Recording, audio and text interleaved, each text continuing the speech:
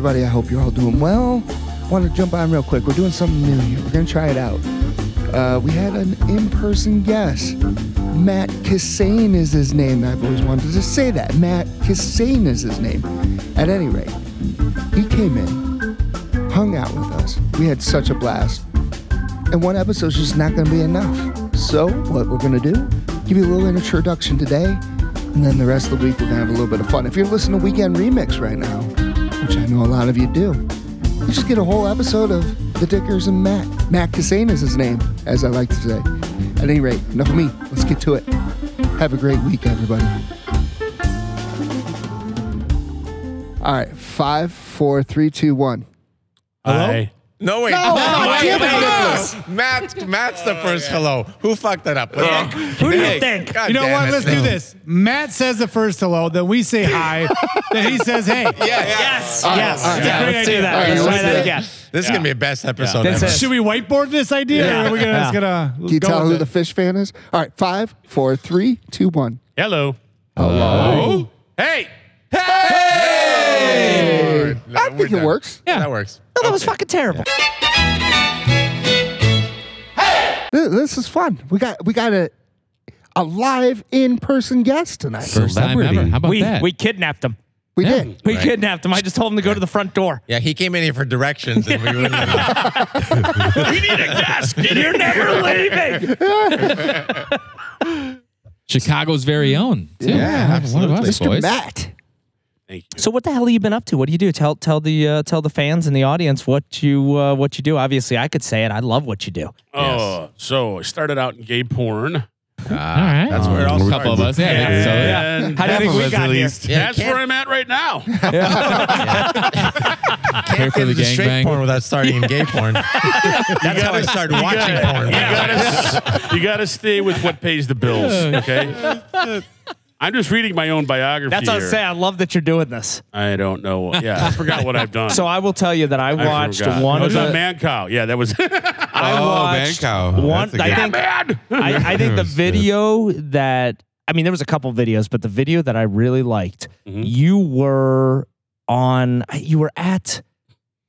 somewhere. I think you may have been in the mall. You might have not seen this video. Maybe I haven't seen this. You were in the mall and you were doing the Chris Farley down by the river In a mall. in a mall. Because who doesn't? somewhere out. Yeah, outdoors. he's at Tiffany of Chris Farley. He is. And Oh, I'll tell okay. you, it wasn't in a mall. It was like it was in front of a company maybe. Okay. Can we Are keep you a playing? psychic? Yeah. Are you a psychic? I was just thinking that. You keep guessing till you get it right. Oh my God. We got done as a psychic. Yeah. Hold on a second. You may have it was booked the wrong Chris Farley impersonator. That's a seance. If I remember. Oh my God. That's the guy in Texas. By the way, I know a ton of Chris Farley impersonators. There's only 3 of us. Yeah. Well, That's Ray. All right. Yeah, it was Ray. God damn it. I'm going to call you Ray from now on. So, guys, we have Ray here. He's Basement of the Alamo. Tell me about yourself, Ray. So here's my Farley story for you guys. This is the weird version. I never set out to be a Chris Farley impersonator. It just kind of happened. I was doing a quick impression in my stand-up comedy days in the 90s. And so you guys know Jeff Hoover? Somebody said you know Yeah. Jeff Hoover? Well, we don't know him, but I know of him. So Jeff Hoover at WGN Morning News, he knew me from his days as a producer for Jonathan Brandmeier on The Loop. Yep. Because I used to call in and do goofy impersonations. I was in an impression contest on Brandmeier's show one time, and it was Brandmeier and Lou Ferrigno as the celebrity judges. Oh, And I did shit. this stupid-ass impression, and it was, I think it was Gilbert Gottfried and Tom Brokaw in Goodfellas. Uh-huh. And it was so stupid. It was just like, okay, Tom, what is so funny about me? You know, why are you laughing? What am I, a clown? Jeez, Gilbert, I don't know. Just the way you tell a story is funny. It was really stupid. I think I was the only one that called in. I might have been the only one in the whole contest, but I got second place somehow. I don't know how that ended. So I would do shit like that on Brandmeier's show. And, wow, that guy didn't like that bit. No, he got out of here. terrible. Walked right out of here. Yeah, threw his headphones off. So anyway, Jeff got hired at WGN, and they were looking for wacky stuff. You know, that their whole show is pretty goofy. Yeah. And so he was just like, oh, we'll get this guy on here and have him do some stuff. And I came on there and I was wearing this green jacket, not the Matt Foley jacket, but I did Matt Foley.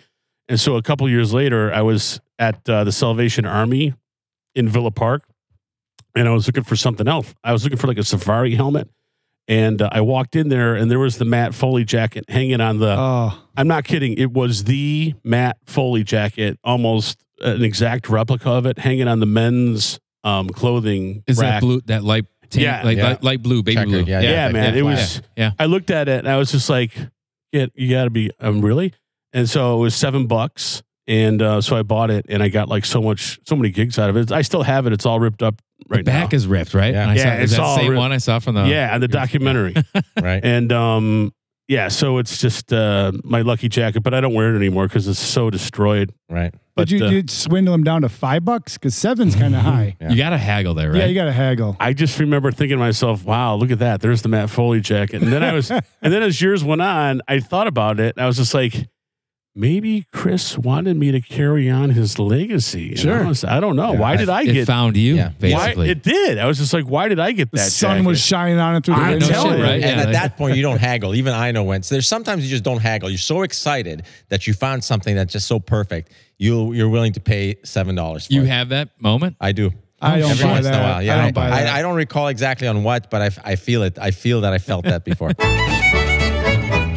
And I remember distinctly when I was a kid, my dad came home. I don't know if he had just seen The Godfather, but he put some tissue in his cheeks, and he did Marlon Brando as The Godfather when we were kids, and we were just dying. We thought that was the coolest thing. So yeah, my mom was theatrical. She got a degree in theater from Rosary College in River Forest. That's and, awesome. My grandmother, my dad's mom, was an opera singer. She sang professionally, and my other grandma was a gifted pianist, and so there was always music and entertainment and some type of light comedy going on when we were children growing up. That's Yeah, awesome. and it's funny you say that. My grandma, she used to play the organ. No shit. And does she Yeah. have one hand or something? She did. She did. She had one hand and she had nubs. And she would always, every single monkey, time too? I would see her, I would only see her for Christmas, and she would always rub my back. And I was like, "Are those the nubs, Grandma? Are you rubbing me with the nubs?" They better be. And then she goes, "Let me play some organ." Huh. By the way, I can't play any organ. Well, maybe I can. So that's how it got going. And then going through college, I read a book. My final semester of college, I ordered it. I don't know how I got it. I don't remember, but it was about the Second City. It was a whole big thick book about Second City, the comedy club, and then the TV show. And one of the chapters was about the Players Workshop at the Second City in Chicago, where a lot of these actors that became legendary, luminary actors. George Wendt and Bill Murray and Shelley Long and all these guys, they went to the Players Workshop in Second City, learned how to be funny, learned how to write sketch comedy, character development, and that kind of thing. So I just thought that would be the thing to do. Finish here at Maryland, go back to Chicago, and that's pretty much what I did. I got That's a job awesome. at a little radio station, and then that was during the morning, and then I worked at a beef stand, Carm's Beef Yeah. in Lombard. Oh, Carmen's beef is Yeah, outstanding. it was the best, man. that is the so I worked best. there, and then I took classes at Second City, and then I got hired to be in the children's theater at Second City, and that was cool because we were on the main stage doing the children's theater on Sundays. They used to call it Sunday, the Little Bastards Fun Day. That's what they called it. That's outstanding. And so that was a lot of fun because you're on the main stage, man. So you'd be backstage just hanging out. And another cool thing about that is I was not a theater guy at all. I was like a radio, TV, film guy. I was over to radio stations and TV stations and stuff. So being a theater, being this whole new acting and theater thing was so cool because you'd get there and you'd go backstage and like everybody would just be chilling out in the back and getting changed, and you'd walk in there and the actresses would be running around with their shirts off. You'd just be like, holy shit, this is a cool job. little starstruck. Was this Matt Lauer's office? Where was this at? You don't get out of Matt Lauer's office. yeah, once you're in. You got to get you're buzzed in. out. There's an old saying. I don't know if it's true today, but back in those days, theater chicks are easy. I don't know if it's still relevant or not. So. Yeah, that saying got worth what's a his try. name? I don't think that's around Yeah, anymore. got a no. lot of guys in trouble. Yeah. So we had Jeff Rogers on who. Yeah. Yeah. He Jeff was and I telling were us- Players Workshop together. I How remember. How crazy cool. is And that? so That's Jeff, small world. here's the deal. Cool. Jeff had done a ton of theater all through grade school and high school, and he was versed in theater, and he did improv. I had never done any of this shit before. I didn't know what I was getting myself into. So I remember he lasted after a couple of sessions. He and a couple of other people, they were like really good, gifted professors. Jeff was at Players Workshop on scholarship. You know, he was really good. Right on. So I just remember him looking at me like, and the other people that didn't know what they were doing, they'd be rolling their eyes like, you know. So, but yeah, Jeff is. He's a good dude. He is a very funny he guy. really was. He is. He's very funny funny. guy. So let's talk about stand-up comedy, and let's talk about the first time you bombed and how difficult was that? That's great. How do you ask somebody that?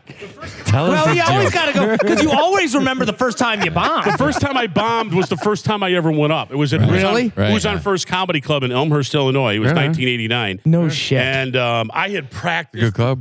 and practiced, and I would do it. I worked at this little radio station in Elmhurst. It was like a 500-watt radio station. So during the day, there was nothing going on there. I would just introduce TV or radio shows, and then they would play for like an hour. So I would just like practice over and over again my little 5-minute set. So when I got the balls enough to go up and do it at the open mic, and who was on first, I got up there, and I was just terrified, man.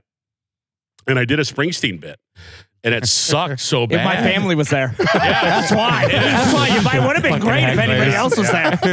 That's why you hate Springsteen it to this sucked day. so bad. To this day. And I was so nervous, and then I stopped. I was like so humiliated. I stopped after like 6 months. I went back and tried it again at another club, and I got a little bit better. But no, it's really tough, man. Stand-up's rough. Dude, stand-up's no joke.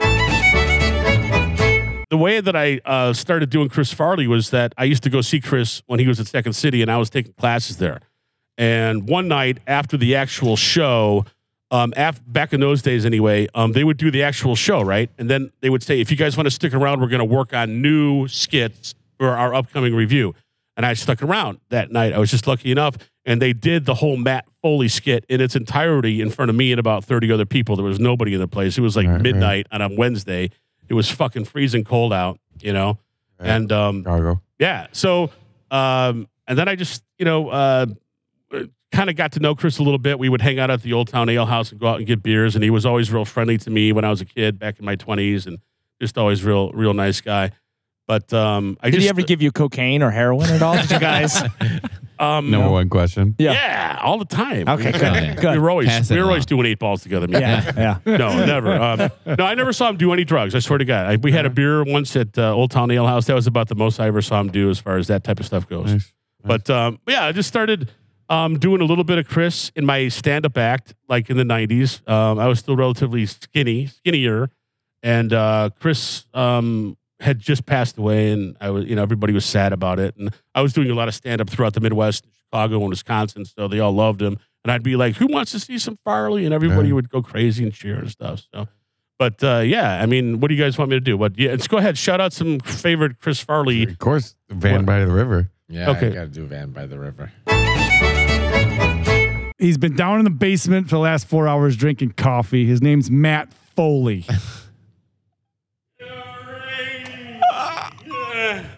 How's everybody doing? Allow me to introduce myself. My name is Matt Foley, and I am a motivational speaker. Now, before I get going with my speech, go for it. I want to give everybody here a little bit of a scenario of what my life's all about. First off, I am 35 years old. I'm thrice divorced, and for the past 6 months, I have been living in a van down by the river. Now, I know a lot of you guys are looking at old Matt. You're thinking to yourself, "Hey, man, we need to get back on the right track." All right? Okay, good. Now I understand some of you guys consider yourselves writers. Isn't that right? Isn't that right? Yeah. Well, we've actually been encouraging him to us write. Well, laddie frickin' da! Hey, I can't see real good. That Bill Shakespeare over there, I can't see too good.